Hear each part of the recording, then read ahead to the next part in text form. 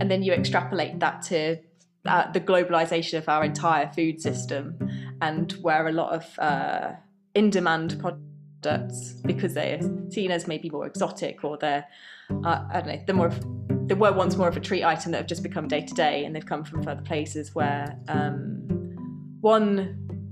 there's perhaps some definitely exploitation, let's be honest, and exploitation of people and resources.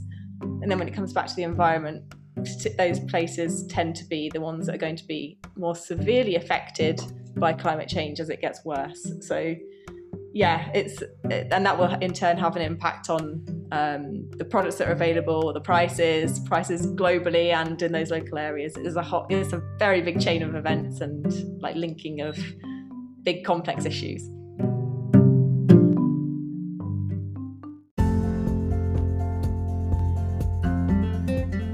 Welcome back to the Plant Fuel Podcast with me, your host and plant-based nutritionist, Callum. It's been a few months since my last episode of the podcast, so I can only apologise to you as the listener. Of course, as some of you may know, I've been away in South America, and trying to arrange guests and the time difference has been harder than I first imagined it would be. But don't fret, I am back with another episode that is definitely going to change the way you think about food. In this episode, I speak with Kayleigh Goodman, the founder of the Floop app. But what is Floop? It's basically the MyFitnessPal for tracking your food's carbon footprint and seeing the sustainability of your meals. We delve into how food affects the world around us, how we can approach a more sustainable way of eating, the environment, land use, if it's really efficient to keep growing so many crops for so little in return when it comes to animal products, climate change, and so much more. This is definitely an app you're going to want to download, especially if you're looking to become more climate friendly in the way you're leading your life. The app is packed full of information surrounding food, how you can improve your meals to make the most planet-friendly diet possible, allowing you to see the impact of food with little facts such as that certain food creates the same environmental impact as driving 10 miles in your car, and other little unique details that will definitely get you thinking, is this the right choice for me when choosing your next dish? Also packed with recipes, even some provided by yours truly. But that's enough from me. Let's jump in with Kayleigh from Floop. So sit back and enjoy this episode of the Plant Fueled Podcast.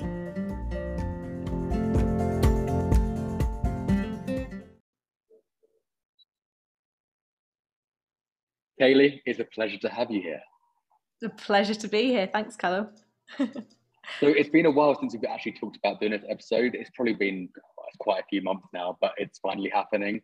And I think it probably would have been happening sooner if it wasn't for like the noisy hostels in like South America, where apparently you get a lot of like noisy humans trying to get involved. But here we are, we're both from Mexico, two different places, but finally in the same time zone. So we're here to discuss environment, carbon footprint, and your new app, Floop. Yeah, I'm really excited to talk about it with you and share what we've been doing and what we're hoping to do as well. Oh, I can't wait to hear more about it. So to be fair, let's start off for all the people that don't know that are listening. What is Floop? Yeah, so Floop's an app that tracks the carbon footprint of your meals. So the idea is that you can put in the meals and the recipes that you have and you make into the app. It calculates the carbon footprint, and then over time you can start to learn how to reduce the carbon footprint of the meals that you're eating. So you can see which meals are more sustainable and which ingredients are more sustainable, and start to adapt your diet and reduce your personal carbon footprint. Because we know that food is one of the our food systems are one of the biggest contributors to greenhouse gases globally. So food is quite an important way that we can reduce our climate impact. That's such an amazing idea, because like I never really thought beforehand about like my impact on food. Obviously, I knew everything has an impact. I obviously know like meat has a huge impact. I know like you get like almonds and avocados and things like that have a higher impact than, let's say, a cabbage. But it's wherever you look on the internet, it's very much kind of all over the place. You never know what to believe. Whereas now it's just in one place now, which is amazing. So it's kind of like MyFitnessPal basically for food. Yeah, MyFitnessPal was actually part of the inspiration in a way, because back in the day I used to kind of track calories and macronutrients and like log all the meals I had. And so I'd done that in the past. And then when lockdown happened, I'd actually just got back from Australia where there'd been all these horrific wildfires that we'd seen on the news in the UK. And remember, we were having that really warm spring, and everyone was loving it, but the farmers weren't loving it because they were thinking about what's going to happen to the summer harvest and what's the impact of this change in the weather on the crops. And I was back in Lincolnshire, come back from Australia to go to Lincolnshire, which is where I grew up. And on the street where I lived was basically farmlands and cabbages, as you were saying. And yeah, seeing all the food that was around, like kind of growing up, just made me think about and all the weather that we were experiencing, and I'd seen the kind of the wildfires and everything, the smoke from that in Sydney, just got me thinking about what is the relationship between food and climate. Yeah, so I wanted to be able to see in real figures rather than just having these kind of broad stroke, like cut meat or don't eat avocados and stuff. I wanted to be able to see if I choose to eat these ingredients, what is the impact of that in real life kind of data. I think as well, like when it comes to certain foods, people really aren't aware of what foods are actually doing to the planet. And of course, like for me, when I was younger, obviously I'm more conscious now, but I just thought, food just grew, we ate it, and there was like no detrimental effects to the planet. And I feel like that's still a very big thing for our society where people just don't know what food's doing. And why it's doing it and how it's doing it and the way we grow it, how it's like obviously destroying parts of like our soil and stuff like that. Yeah, 100%. I think just in general, food education is pretty poor in the UK. We don't really have a strong culture between what we eat and understanding how it's kind of brought to us. We go to the supermarket, we choose our food, and we eat it. There's not really like in our schools and our education systems as we kind of grow older, it's not really a strong like this is how food gets to us, and like a deep kind of relationship of understanding the processes involved. So that comes down to our knowledge about food nutrition. It comes down to our knowledge about food and the impact, like how much energy and time goes into growing an ingredient, and then the impact that that has on the world around us too. So there's a lot of kind of deep rooted issues. And I suppose going back to me growing up and being around food, like food and farms when I was a child and then as a teenager, saw food and knew that these farms were kind of involved in producing food, but I had no idea all the stages that go into growing a cabbage, kind of all the tractors that need to be used, the energy that goes into that, the fertilizers, then the processing. So taking the cabbage out of the ground, taking it to a plant and getting it to the supermarket, all these different stages. There's so much that goes on, and we just don't know behind the scenes unless you work in a part of that supply, that food chain process. Thing was like as soon as you really think into it, you're kind of like, there's every step to the even point where it gets into like a lorry has to be traveled to like it could be the other side of the world, it could be going on the plane, for exactly instance. And but no one ever really thinks of that. It's just kind of like, it's just in the shop, it's in packaging, or it's not in packaging, it's just there. And you're kind of like, I just picked it up, it's £2, let's buy it, let's eat it. And there's not that kind of like substance of thought around it at all.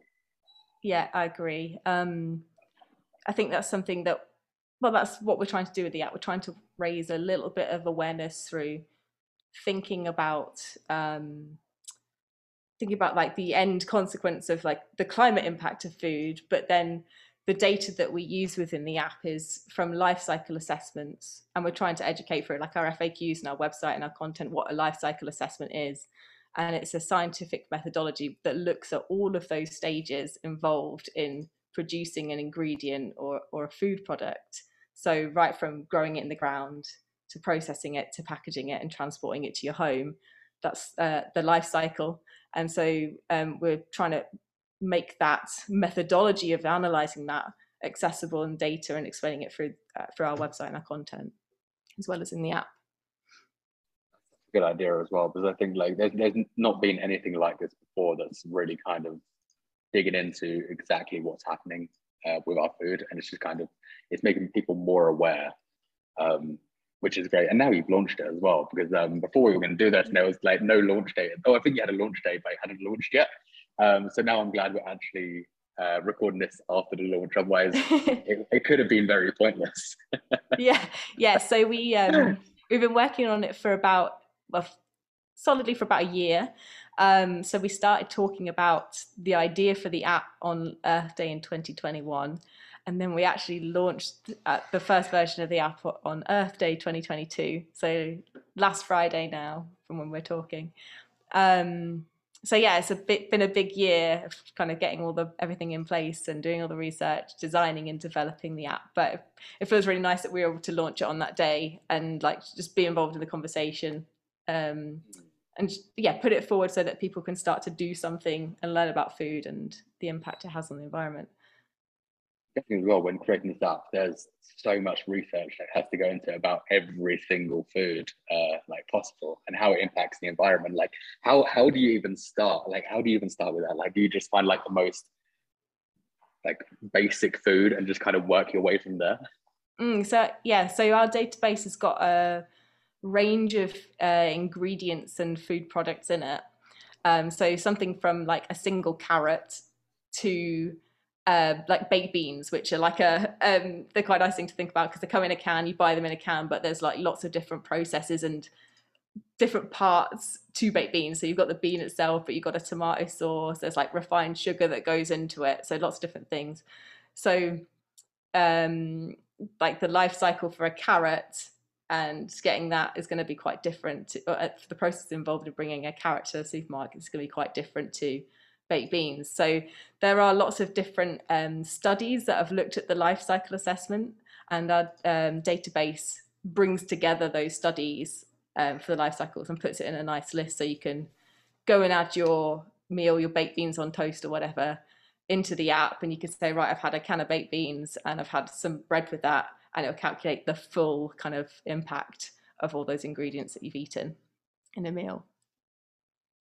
Yeah, that's amazing because like you just never really think of it that way. But like I'm guessing, I don't know how many foods is there on the app altogether. Like there must have been some that you completely had to miss out because you just haven't thought of them yet, and they'll be added in later on.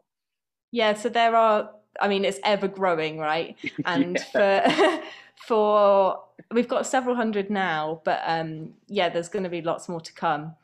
We want to do is get more ready-made products, and particularly for things like alternative meats that can become more sustainable. More sustainable ingredients in like traditional meals that you might make yourself, and get those, but they're very brand specific. Each brand will have different suppliers and different processes that need to be accounted for in the life cycle. So that's kind of the next stage, is bringing in more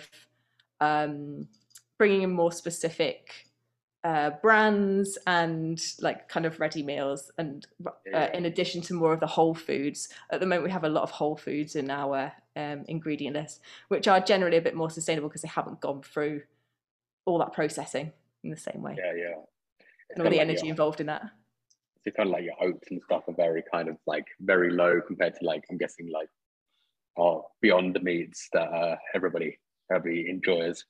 Well, something like Beyond Meats would be more sustainable, far more sustainable compared to beef.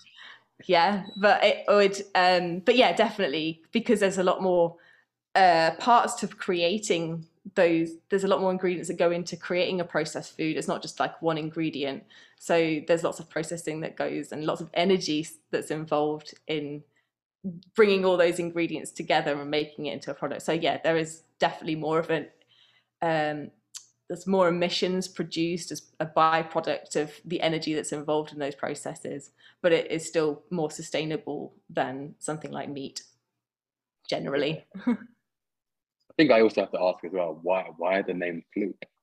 Yeah. So the idea behind Floop is that we want to see what the impact of the food that we eat is on the world, and how the food that we eat impacts the world. So we like to call it, well, you could call it a feedback loop. We started calling it a foodback loop, and that just got shortened to Floop. So that's how we came up with the name. Yeah, that's one thing I've always been wondering. 'Cause I was like, it's such a cute name as well. It's just a very it's an adorable name for an app, and I absolutely love it. But I didn't know if there was actually like a proper meaning, or it's like kind of like, well, with mine, like Yum Fu has absolutely no meaning whatsoever. It was just Yeah, on a whim. there's a bit of rationale behind it, and then our logo at the moment is it's we've got the floop and the O's like kind of joined together like an infinity loop to show that kind of feedback. So that's the thinking behind that too. Amazing. So, of course, we know that meat is obviously one of the biggest factors in our rising carbon footprint. But when it Mm. comes to like the foods that aren't meat, such as like our fruits, veggies, nuts, beans, seeds, leafy greens, etc., um, which foods, when you were doing your research, did you find out caused a higher rise in footprint, vegetable wise, or kind of like plant wise? Mm. We generally, for all of for the plant-based proteins, they generally, well, they do have a significantly lower carbon footprint than meat. But there are two uh, plant-based items that stand out in terms of their carbon footprint, which are coffee and chocolate. And that's because there's very different reasons why they have a higher impact. Um, Part of that reason is about where they're grown. So they tend to be grown in tropical regions near rainforests that are then subjected to deforestation to make way for these types of crops. Being in tropical regions as well for us in the UK, there's a lot of transport that has to go into getting them to where we live from those tropical regions, which are generally far away. And then there's a lot of energy that needs to go into the processing of those ingredients as well. So if you think about coffee, there's like a fermentation process, there's a roasting process, there's all sorts of ways that it's extracted. Same with chocolate. There's a lot of energy that goes into those processes to get it in a form where we can then consume it, or that we would like to consume it. So yeah, and in terms of fruit and vegetables, one of the ones that stands out is avocados, which I think a lot of people have heard about in the news about the impact of avocados. Um, they were once a luxury item for us in the UK, and they've become a lot more commonplace. And I think it would be good to see it kind of move back to becoming more of a luxury item, and just in terms of sustainability, because they do have not just a bigger carbon footprint, but just generally like a bigger environmental impact on in lots of different ways. So things like water use, the land use that's needed, fertilizer use, lots of different things.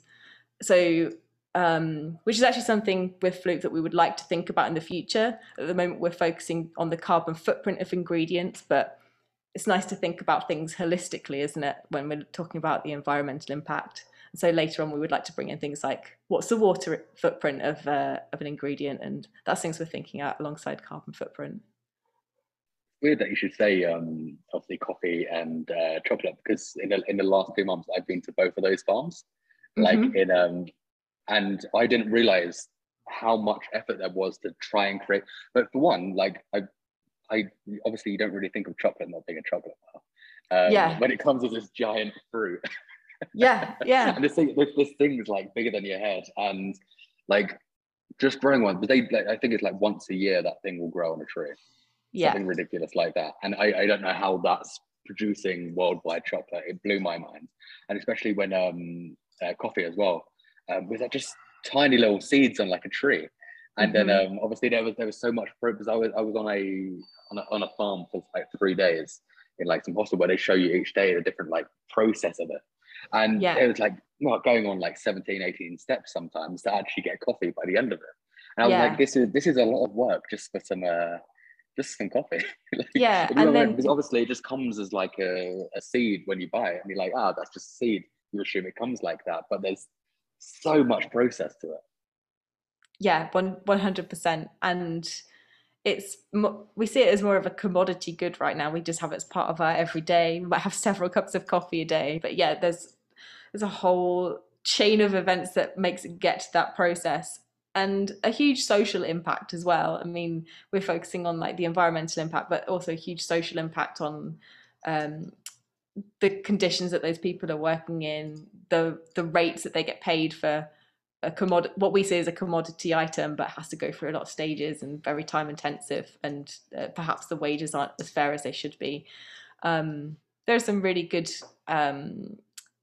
companies that are starting to kind of challenge that though, and create more sustainable chocolate and coffee that's not just sustainable for the environment, but it's also more sustainable for the workers too. It's one of the things that I also found out, like being in Colombia and expecting to taste like very good Colombian coffee. So what I found out there was that 95% of their coffee that they grow there, they export but keep none for themselves. So everything that they have is exported. So what they have is the worst of the worst there. So like obviously drinking some now, I'm like, it's not that great to be fair. And then realizing that it's being exported all over the world and they just keep that tiny bit for themselves, which makes you wonder how, like, obviously we got such a demand for it in other countries that obviously just to bring up the like price of everything else, especially like air travel and like the carbon emissions of everything going on just around coffee is scary. Yeah, and then you extrapolate that to the globalization of our entire food system, and where a lot of in-demand products, because they're seen as maybe more exotic, or they're I don't know, they were once more of a treat item that have just become day to day, and they've come from further places where one, there's a lot, perhaps some exploitation, well, definitely exploitation, let's be honest, and exploitation of people and resources.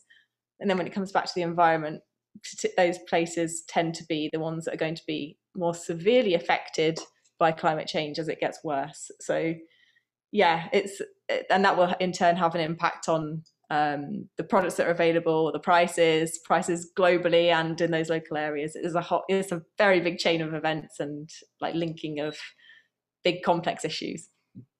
So this is definitely why we should stick more to as well seasonal food, I guess. There's obviously that benefit for the environment. Like when it's seasonal, when it's like just growing sorry, I can't speak. Just running around a corner from you as well. There's not that issue of transportation. It's not that issue of like growing like exotic bits and pieces. It's very much, find what's locally grown to you, which would have been how it was back, a few hundred years ago, because things like planes and cars weren't obviously a thing. So you weren't getting these crazy fruits and vegetables and meats and bits and pieces from other countries. It's very sustainable. Yeah, it's that's one of like an easy way to figure out what might be a more sustainable food is asking yourself, is it seasonal and is it local? Are those two things together? Because, well, seasonal things can be seasonal on a local scale and they can also be seasonal on a global scale. So you might be able to import pomegranates that are in season in Spain or in I don't know, Turkey or somewhere, and import those to the UK, and that would be more sustainable than growing pomegranates in the UK, because we don't have the natural climate. We'd have to create like a whole artificial system that needs lots of energy. So yeah, seasonal on a global scale is great in terms of making the most of the natural resources that Earth gives us, but seasonal on a local scale means that we're making the most of the Earth's natural resources and also reducing the transport element that goes into the life cycle of an ingredient that contributes to the overall carbon footprint. So seasonal and local is a good thing. So I think it's quite nice when you start to kind of think about, like, I don't know, start to think about the seasons that we can eat from in the UK, and then also start to appreciate what we have at different times of the year. I love strawberry season in the UK. I'm a bit of a strawberry snob. I just love British strawberries. Like nothing else cuts it for me. They're just so sweet and juicy. I love it. And so, yeah, there's like an appreciation that comes with that. And it also has a smaller carbon footprint when you eat at the right time of that year as well. I think as well, like English produce, like throughout the year, normally you can get your like broccoli and cauliflower, because they're kind of like most things that people eat on a weekly basis when they don't really think of any other vegetables. It's very much just kind of like, your courgette, your broccoli, cauliflower, maybe a bit like spinach or whatever. And those things are constantly there all year round. It's just when you start looking into the other things. But like I feel like we do have quite good seasons of quite good foods. Obviously, we don't have the most exotic of foods, but compared to another country, our food's very exotic. obviously we see like foods from like the Amazon where they got some like outrageously weird fruits, and you're like, oh my god, that's incredible. But then they probably at the same time can look at like a country like ours and be like, oh, they got stuff that we don't have as well. And it's just like, I think being in that position where you live in a country where you have like very what you would assume is a bland food, to another country is very much, oh, that's something to be jealous of. Whereas we have that Yeah. with other countries. Yeah, definitely. And I think you can still take inspiration and flavors from around the world and use those local ingredients as well. So I just love spices. I think spices and herbs are amazing for this, and you can take. I think it's harsh on them, bless them, because like hardy winter vegetables are they're so substantial and they keep us going, and they're great because they're local. But I just see them as boring. But then you add some spices to it, and it can make them come alive, and you can enjoy them in ways that you never really even thought of. And one of my favorite things, like it's a bit of a go-to meal actually, is katsu curry, and I just make it with like carrots and a bit of vegetable stock, onion, which you can get like pretty much all year. And you just make a nice base, add some curry powder, some spices to it, and it's just vegetables basically. But you've got the spices, and then you can enjoy that with anything really, and even cauliflower rice. So you just grate the rice, and then grate the cauliflower, sorry, and make it into rice, and it's just like using your local seasonal vegetables, but just brought to life through a few spices. It's low carbon. So I think we have to get into meat consumption now slightly. Because I feel like we can't just talk about the vegetables and how good they are without talking about the meat consumption here. So obviously with meat, what are the issues with the carbon footprint there? Obviously, I think like for me and you, we're very aware, but for the listener, like what are the issues with carbon footprint and meat? Yeah, well, meat has a higher carbon footprint. That's the crux of it. The reason it has a higher carbon footprint is because it's a far more inefficient way of converting energy into protein. So you have to grow a load of crops basically to feed animals to then convert that into protein in the form of meat. So I'm sure people might have heard about some of the issues around deforestation with soy and like the land use that's needed for growing soy, and that kind of there's a conversation there about like, is tofu and soy bad for the planet? And that's because we're growing so much of it for production of meat. So a lot of the soy that we grow, about 70 odd percent goes into food for chickens and for fish and for pork, and then that is what people eat. So it's just inefficient way of getting protein into our bodies, and then that means that there's a lot more energy involved in this process. Deforestation has an issue for carbon footprint because it means that we're not capturing carbon dioxide from the atmosphere through plants and trees that were there before. So that's one of the issues. And then there's just a whole bunch of energy that goes into creating soy-based feed that goes to those animals. And then you have the end production for the meat itself that is then processed and made into sausages or burgers or cut up in some way. And then there's like the whole kind of the life cycle around that as a product. So you've got several stages where you're just producing a lot of greenhouse gases, not just carbon dioxide, but greenhouse gases in general. And then the biggest emitter by far is beef and lamb as well. Beef and lamb are the two highest, but beef, because you have a lot of methane being produced there as well, which is a significant, really potent greenhouse gas. And the animals themselves are just so much bigger, and there needs to be a lot more feed, a lot more time as well for getting that product to market, basically. Weirdly enough, you should say about soy and the animals, because I actually have the two charts next to me, which actually have them here. Oh, okay. Yeah, which was, I thought this would be interesting for a lot of people, is obviously out of like soy globally, 77% is animal feed. Yeah. And then 3.8% is industry industry things like biodiesel, lubricants, and other bits and pieces. And then 19.2 is direct. 19.2% is direct human food. But then when you break that down further as well, tofu in that direct human food is 2.6%. And also like soy milk 2.1, tempeh 2.2. So vegans really aren't the problem here.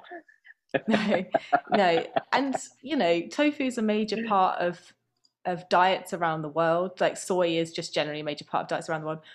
Take veganism out of the equation.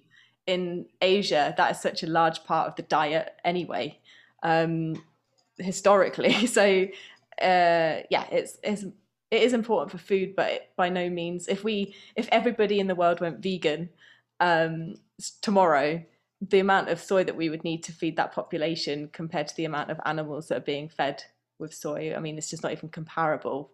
We would still reduce significantly the amount of soy that's being produced. Absolutely, and like as you just said as well, it's been in like especially like things like tofu and tempeh have been in like Indonesia and like Asian countries for so many years. It's one of those things where we can't just be adding that as an alternative, a vegan alternative that now has to be like bashed for no apparent reason when it's been there for a good 3,000 years before. And it gets bashed so much for no apparent reason when there's other issues to kind of look into first, because obviously like then you could look into like the water and the feed for these animals, which the chart that I also have here is ridiculous. But I think like it's the feed to get 1 kilogram of beef, you need 25 kilograms of feed. That's not really sustainable. No, again, it comes back to what we started off really with our conversation, was that we just don't know enough about our food in general, like whether it's about the environment, whether it's about nutrition, whether it's about how it's even produced. I think I don't want to get the stat wrong, but I think it's around 30% of children don't know where milk comes from. So yeah, there's just there's a problem early on, isn't there, about what we know about food and how to cook. I mean, if you think back to when I was at school, I did a bit of food technology at school about how to make like a flapjack or something, but nothing that's going to like teach me how to eat nutritiously and with a lower impact on the environment. So yeah, that's then when we start adding in like how much energy needs to go into producing beef or chicken or a carrot, or where do you even start with knowing that as a child, and then into adulthood? It is ridiculous how little people know these days. And as you said about the whole milk thing, like obviously nowadays it's kind of like you think, oh, that's just a natural thing to think about. But as a child, you just see it come in a carton, you drink it, and then and to be fair, that it's the same with adults. A lot of people also don't know where these things come from, even as adults. Because even like I think there was a study. I don't know how real the study was. Sorry, I think it's probably about 2 years ago, where I think it was like 54% of Americans thought that chocolate milk came from a brown cow. Now I don't know how real that study was, but even if that was a true concept, like it's still a scary thing that people don't know where these things are coming from. And it's just there needs to be a lot more education around food, the environment, and I think over time these things will start to happen, because they're going to need to happen. They can't go on. We can't go on for the next like 5 years and just avoid it, because by that time it's going to be very kind of irreversible. Yeah, definitely. And thinking about what you're saying with that stat about 25 kilograms, was it, of 25 kilograms for so that's highly unsustainable. I think also with that, it's like, so for each kilogram of like lamb was 15 kilograms of feed. Like even pork, which is lower, but like 6.4 kilograms for 1 kilogram. Like I don't see how this is now especially when it comes to water as well. Like daily, 5.2 billion gallons of water drunk by humans compared to 45 billion gallons by cows. Yeah. Like, and it's just mind blowing. Yeah, and then we start I don't know, if you have those animals being reared in places where there's water scarcity as well, there's not enough, or there's a restriction or limitation on the amount of fresh water that's available. We're very fortunate in the UK, we don't really have that problem. Fresh water is very abundant, but in lots of places around the world, that's not the case. Actually, funnily enough, Belgium, sorry, is a place that's really water scarce, which really surprised me. But yeah, Belgium is a really water scarce country along with Spain, but yet we still have these sorts of animals that are reared there. So a whole host of like other considerations to go into what the impact of that is on those communities as well. I think as well, it can be very hard depending on your geographical location as well to source foods with lower carbon footprints, because obviously there's some places that are very uh, scarce in like foods, because obviously like they're very like desert orientated, so they do have animals. But I don't feel like they're the problem. I don't feel like these people are the problem, because they also have like one or two cows compared to like a factory farm that has what, a few 100,000. Yeah, I think that's when we have that conversation about sustainability, it's the scale that we're farming on. And when I say that as well, I don't just mean meat. There's things like coffee and chocolate that we've already spoken about, even vegetables, right? We're producing so much food, but we're also wasting enormous amounts. So we're producing more food than we can eat in some places, and particularly in the kind of global north and the Western world, where we have that privilege that we can access food quite easily. And we waste so much, and that also has an impact on the environment. There's greenhouse gases that are produced because of food waste. Methane it is released from landfill. So every time we waste a bit of food, we're wasting all of that energy that has been needed to produce that item in the first place. And then we're also creating greenhouse gases when we're wasting it, and it goes into landfill, and that's also contributing to the environment. So it has like a double effect. So yeah. I that's completely gone over my head that I'd ever thought about that, is the fact that obviously every time we waste food as well, that obviously adds to the problem. Mm-hmm. And I've never really thought of it in that way, because obviously I think of like, oh, cut meat, cut whatever. But I never really thought about like, we go to we go to a supermarket very hungry, pick up everything because we want to overindulge, then don't eat it, and then Yeah. throw it away. And then I didn't really kind of put that into the impact of the planet either. Mm. I know it's, and I'm not a saint. I definitely waste food now and again. I have. I always think about this with peppers. Actually, I don't know why peppers. I guess, but occasionally a pepper will go off in my fridge, and I feel guilty about it. And then I think it's because I think about how long it takes to grow a pepper, and like if you grow a pepper in your garden, which we can all do, you can all like take the seeds from a pepper that you've bought from the supermarket, and you can plant them, and you can grow your own pepper plant. It takes about 3 to 6 months to grow, like to get a full pepper. It's a long time, and you have to like nurture that plant. If you think about looking after your own plants at home, I'm not very green fingered, unfortunately, so they don't always last that well.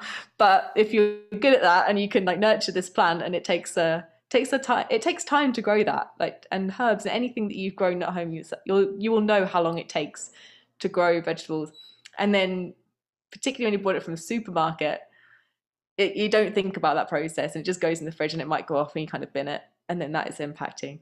So with Floop, that's something that we're also thinking about as well. We've built in like a meal planning um, screen, so you can add your own recipes and find out the carbon footprint. But then you can also plan out the meals that you want to have for the week, so that you can reduce food wastage that way as well, and then reduce your carbon footprint from the greenhouse gases like methane that are produced when it goes into landfill. So let's say someone comes up to you like, Kayleigh, I need to reduce my carbon footprint. I need to change the way I'm eating. I need to make sure I'm the most sustainable person properly. What's your advice to them? Where are you starting? Where are you starting? Well, I would say download Floop, obviously. You can see. No, it's a good question though, because I was actually thinking about it this morning, and I was thinking about like where did my like sustainability journey come from? I don't know why I was thinking about this, but I just was like, it was like a shower thought or something. And I was thinking about how, like, a few years ago, I was living in Nottingham and like thinking about food sustainability. And I was like kind of cutting out, or not cutting out, but reducing red meat. Like, I was thinking, I'll have that as more of a treat. And then started buying like a veg box from a local farmer, and even local milk as well, like from local farmers. So I was thinking about that local element. So that could be like a really nice starting point. Just generally like raising your awareness, or your mindful thought to where your food is coming from. So when you go to a supermarket, like, and you pick up a ingredient, you pick up an apple or something, like, where is it coming from? Like, just have a look at the label and think, where is it coming from? And just kind of try to make a bit of a mindful association about like how far that apple might have traveled to get to you in that supermarket. And then, yes, again, thinking about the kind of the local aspect, like, are there things that you could get fairly easily that's not going to be like too much out of your way to start to incorporate more seasonal and local food into your diet? And then over time, like, I know we've spoken before, haven't we, about like gradually starting to switch to swapping out meat and like having more plant-based food, because no matter which way you look at it, plant-based food has a lower, or plant-based protein in particular has a lower environmental impact than meat. So switching that out 1, 2, 3 every day of the week is going to massively reduce your carbon footprint.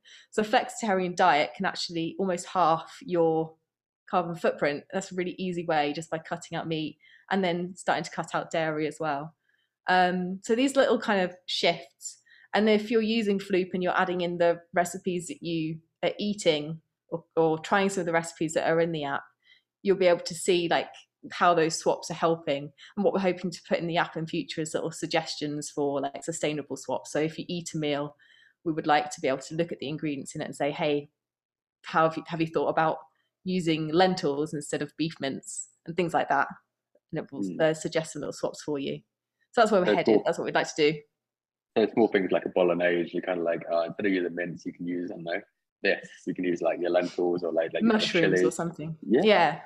Which is really like such a good idea as well, because obviously some people just don't think what they can use as an alternative. They're like, oh, I can't think of anything to use instead of mince, I'll just use mince. But if you give them the option of like, there's lentils, because lentils, once they're like boiled down, as much mushy as mince are as well. Like, they both got a texture that's very much similar once they're both like simmered for like, I don't know how long you make a bolognese or a chili for, but it's normally it's an hour or so, and it's normally has the same substance afterwards. But people don't realize that, because they look at lentil and be like, it looks like a little kind of hard seed, but don't realize that that process does get better. It does taste better. You just don't eat them on their own. I think it's partly building your confidence as well. Like, some of these ingredients we knew, and when I first started eating eating plant-based, really, that was the first time I cooked tofu. I was terrified. I didn't know what to do, but actually it's fine. I use it all the time now. It's like,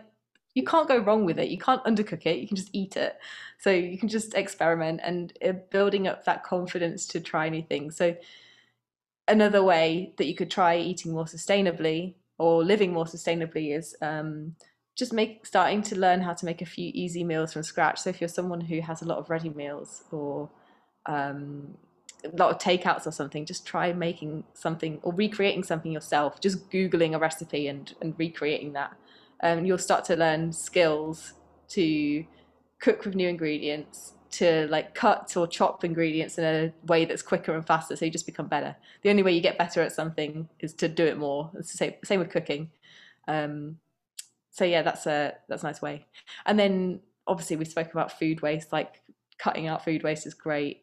There are little things you can do in the kitchen as well, like swapping reusable items. And I think when you start to bring your attention to the sustainability of food, it like just kind of manifests into the rest of your life, and you start thinking about the sustainability of other habits that you have.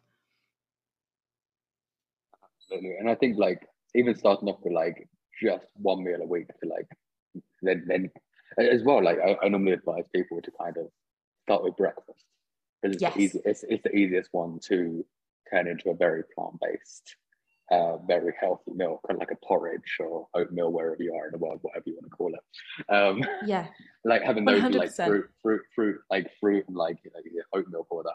And that's an easy swap. And then once you got confident with that, then you kind of move on to like maybe a lunch, because a lunch you could always make like a salad or a burrito or something like that.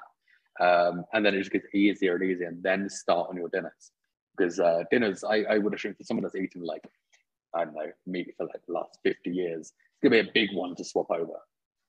Yeah. So it's just making those small changes until they're feeling more and more confident to start making those slight little swaps, bits and pieces, and just kind of building that confidence up. Yeah, definitely. I think breakfast is a really nice way to start building that confidence. And yeah, again, if you were to put that into the Floop app, you could put in cereal and you put in dairy milk on Monday, and then on Tuesday you try it with oat milk, and you'll be able to directly compare just by swapping that one ingredient what the impact of that is on your carbon footprint. Um, and yeah, once you see that, it's kind of like, well, if it tastes okay, which it will do, it will taste okay to you. It might taste a bit different, but it's still tasty, and that you just get used to it, and then it's easier to carry on making those changes. And yeah, um, kind of joy. Yeah, if everyone does that, if everyone makes those small little swaps, it's a really big impact. There's billions of us on the planet. If everyone does that, that's a huge impact that we can have on the carbon footprint of our food systems. Hmm. Actually, when it kind of one thing I was actually meant to ask you at one point, which was plant-based milks. Which one's the best and which one's the worst? Yeah. So I think I already know the answer to it, but I'm just gonna see. Yeah. yeah, so let's start with the worst one. Um, that would be coconut milk. And that's because again, thinking about like the tropics and where coconuts are grown, um, issues around deforestation that we spoke about, like with chocolate and coffee, and then transport as well, getting it to the UK. There's also like there's not just a carbon footprint again with coconut. There's a lot of water that goes into producing coconut milk. On the contrast to that, if you look at all different environmental factors, then oat milk is the best one. Almond milk actually has a slightly lower carbon footprint than oat milk, but it uses a lot more water. So oat milk's pretty good in terms of has a low carbon footprint, low water use. It can be in the UK. It can be grown. We can grow oats. We can grow them locally. There's less transport needed. Yeah, oat milk's a winner, and I personally love oat milk. I love the taste of it. It's kind of like biscuity and goes really well in coffee. I just love it in cereal as well. Oat milk is by far my favorite, but Yeah. they aren't what I expected you to say actually at all. Oh, I what did you expect? I assumed almond milk would be probably one of the worst, but also the best I would have assumed maybe pea milk. Pea milk, yeah.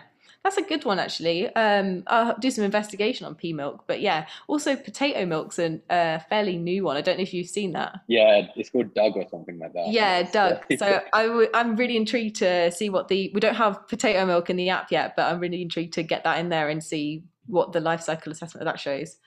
I want to know what it tastes like as well, because in my head, I can't imagine potato milk being in any way nice. Yeah, I'm intrigued as well, but I mean, there's so many things that I think, oh, I'm really skeptical about this, and then I just love it. Like I always think that about tempeh. Actually, tempeh is one of my favorite things ever. Like even if I stopped eating vegan, I'd still gorge on tempeh. And but when you describe it to people, oh, it's fermented soybeans, they're just like, ugh, that is wrong. But it's That, delicious.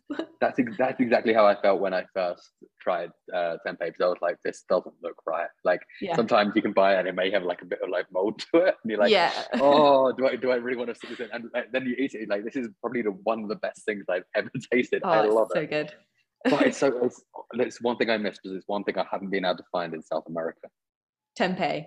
Yeah, Mm. I found tofu, I found seitan, I found every other like lentils, black beans, everything. Tempeh is the hardest thing to find, and the only place I could find it was in Colombia. Okay. There's a place called House of Tempeh or Oh something like that, wow. and I went there and they'd run out of tempeh. I was like, Oh. Devastated.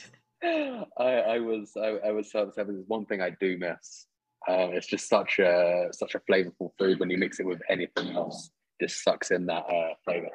Yeah, it's you've got a great texture. Just I just love it. I love it. So yeah, intrigued to see what potato milk tastes like. And hopefully it'll overcome my like dubious nature like with tempeh. See, that's the thing. Like I felt the same when I first ever saw like hemp milk. I was like, oh, Mm, that's not going to taste great. And then hemp milk's actually nice. Flax milk, cashew milk kind of tastes like cashews. It's mm. it's not the nicest of flavors. Have you ever tried pistachio milk? Because that is amazing. See, I haven't. I'm not a huge fan of pistachios, though, Uh, so that's why it's put me off. But I may try it. yeah, it's great. So this is the amazing thing as well. When you start to kind of broaden the foods that you're trying and you start experimenting to whether it's reduce your carbon footprint or reduce meat or milk for other reasons associated with veganism or animal welfare reasons, you you have such a range of of food that you never tried before. And like if you've had milk your whole life, for example, you've just had milk, like, and then you start to try and venture out and you try these different types of milk. It's like a whole kind of rainbow of flavors that you can start to mix into your smoothies or your cereal or whatever you want, and it gives a lot of variety and reduces your carbon footprint. It's great. This is the thing. This is the one thing I like to mention to people is the fact that they're like, oh, like a plant-based diet or a vegan diet is so restrictive. I'm like, you're cut like all I did was cut out like 5 different meats that you eat on a like weekly basis, and then I've Mm. like tried 5,000 new different plant foods in this time. So I've cut out like what your chicken, your pork, your beef, your lamb, maybe some milk, like that gone 5 things, and then I've tried like what every different kind of nut and seed under the sun, like things like lentils. I didn't really know lentils existed, to be fair. Like also beans. I just assumed baked beans, but black beans are a killer. Love them. Yeah. But you try all these new things that you just don't ever think of trying because you haven't wandered down that part of the supermarket just to kind of see what's there. And then you find Yeah. so many new things like quinoa.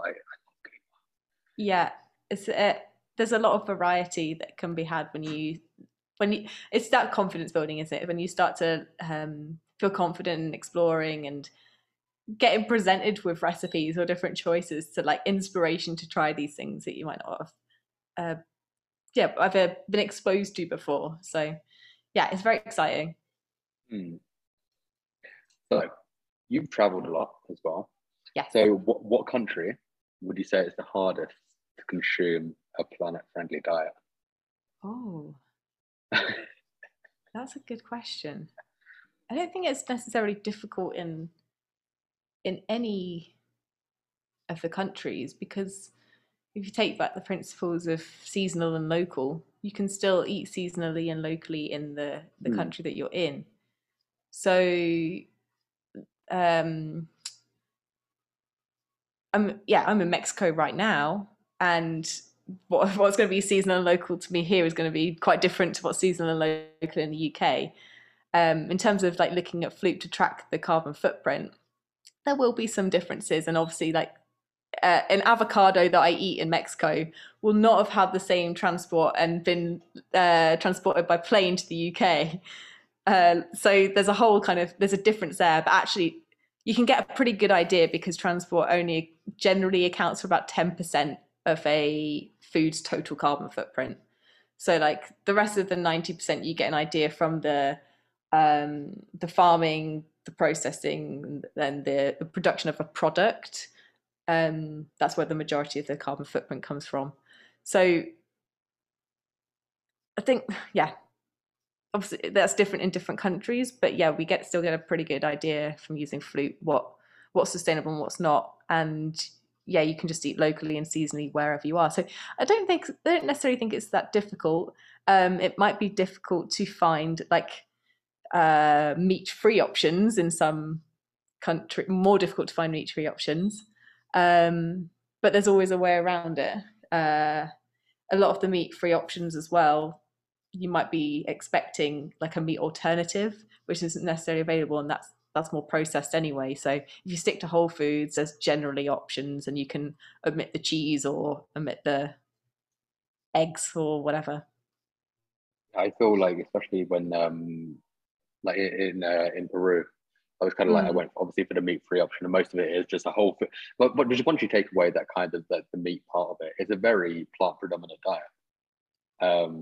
Where you're taking away what, like the eggs or the cheese or like the bit of meat on top, and then the rest of it underneath is very much just like plant orientated with like your mushrooms and like your lentils and beans. I'm like, like this works for me. Like I'm happy with that.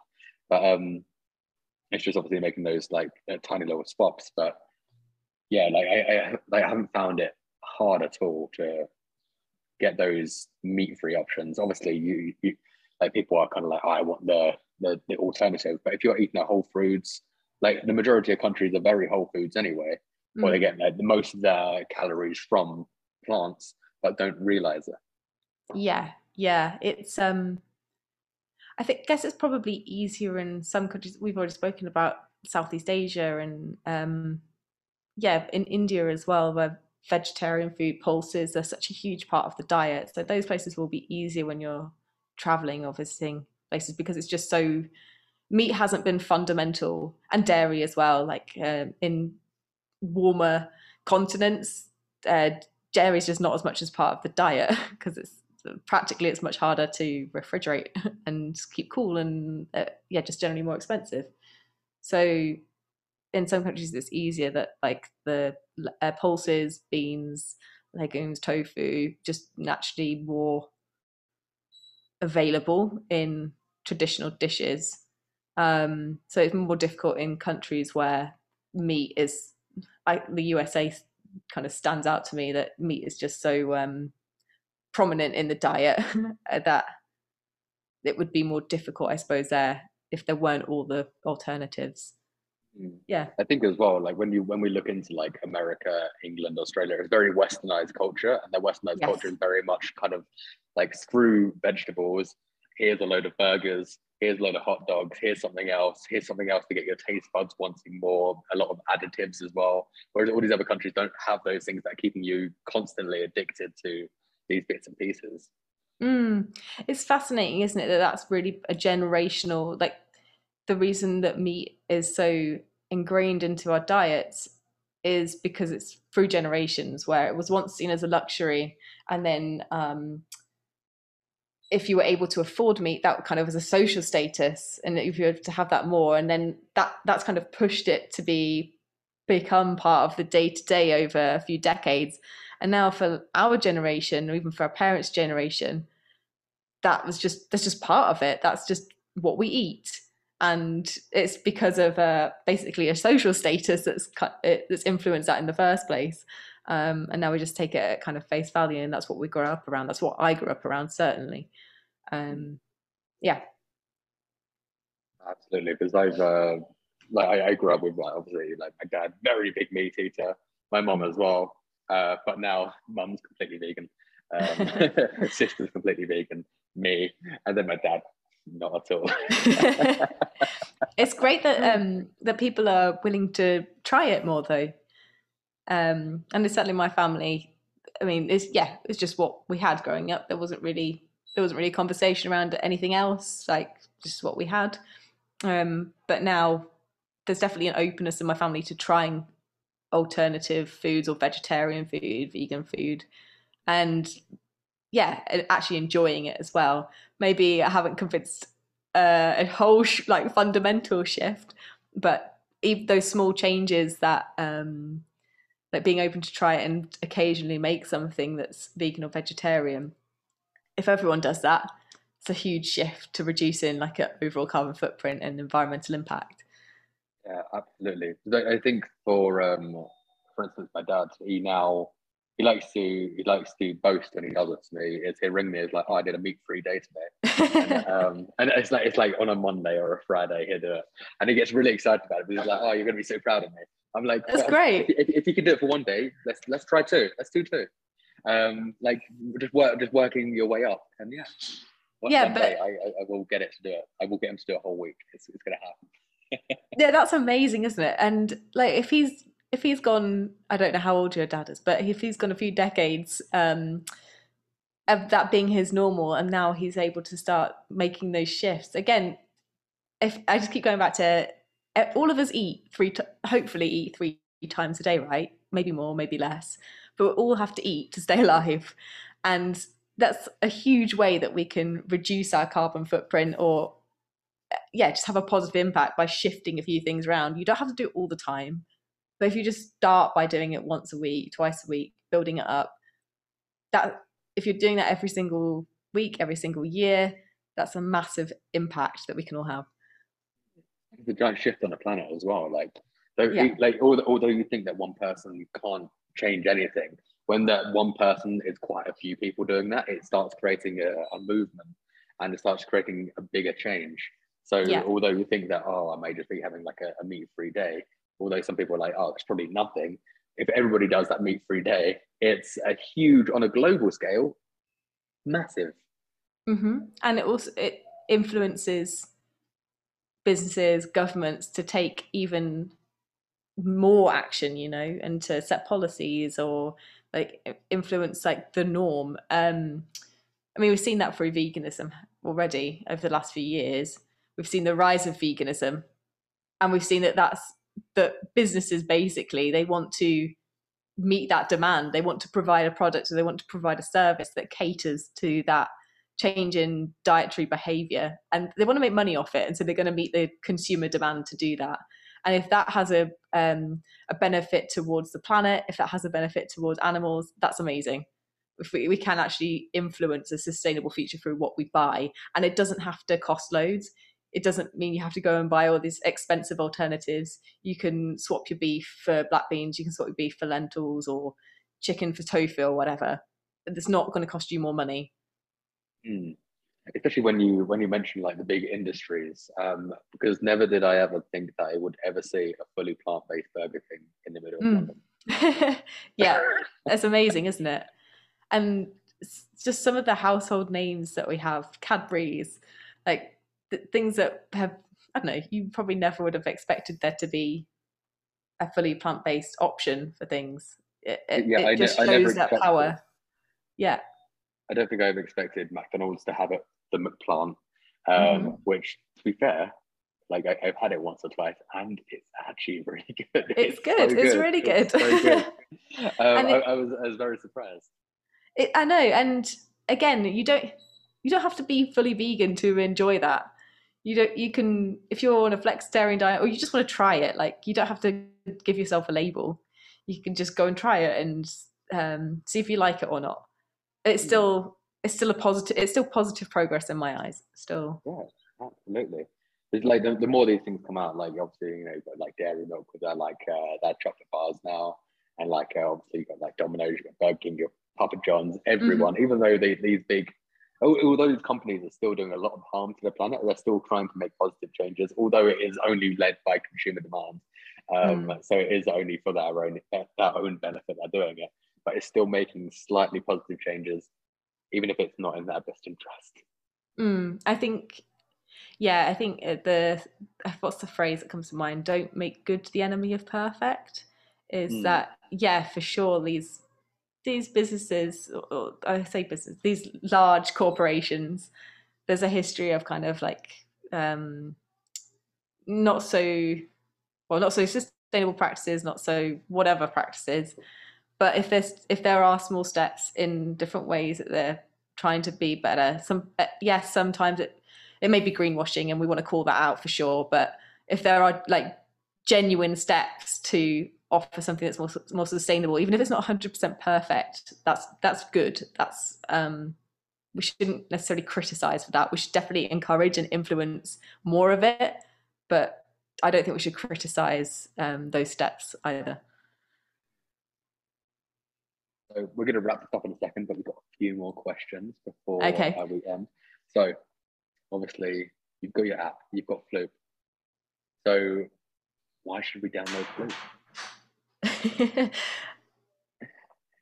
to to reduce your climate impact, to have, yeah, to basically, we say we're starting a food fight against climate change, So to join that food fight, like to get involved and just start to learn, challenge your own awareness about what's involved in the food that you're eating and what the impact of that food that you're eating is having on the planet.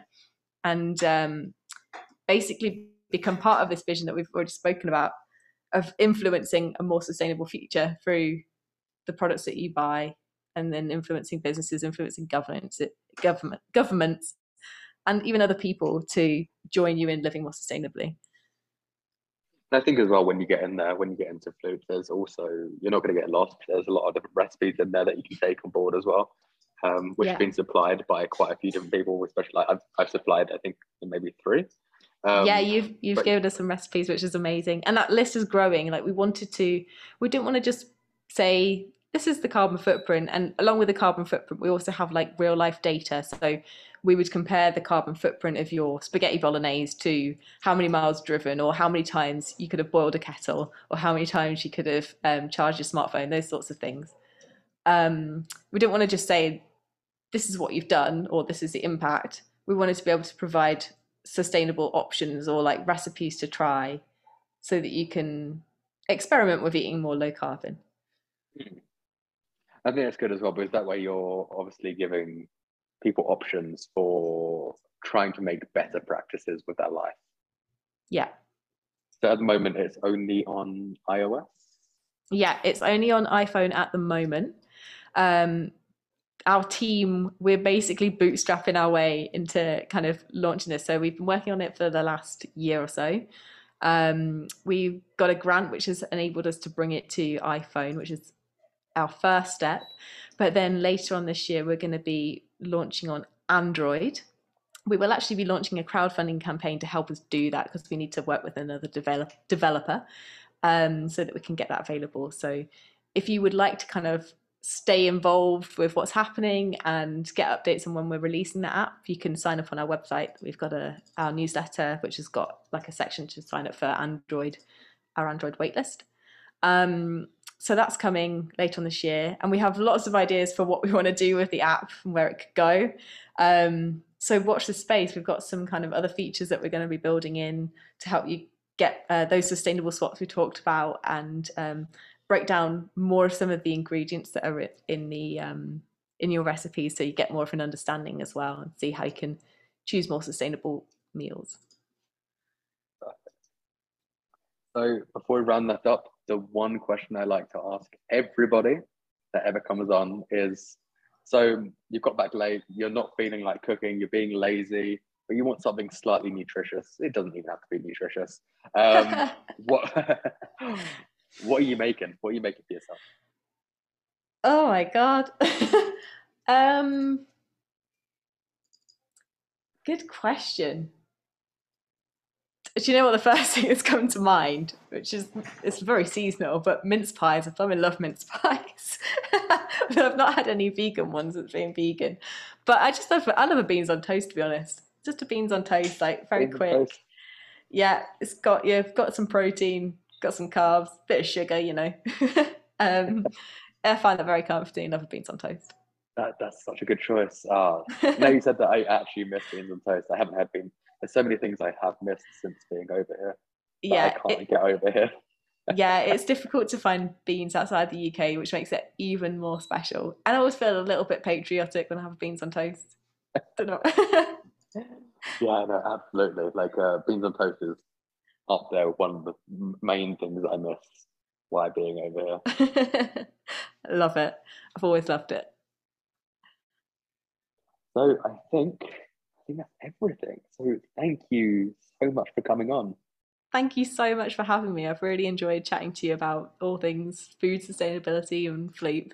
So yeah, thanks so much for your time and for letting me share it.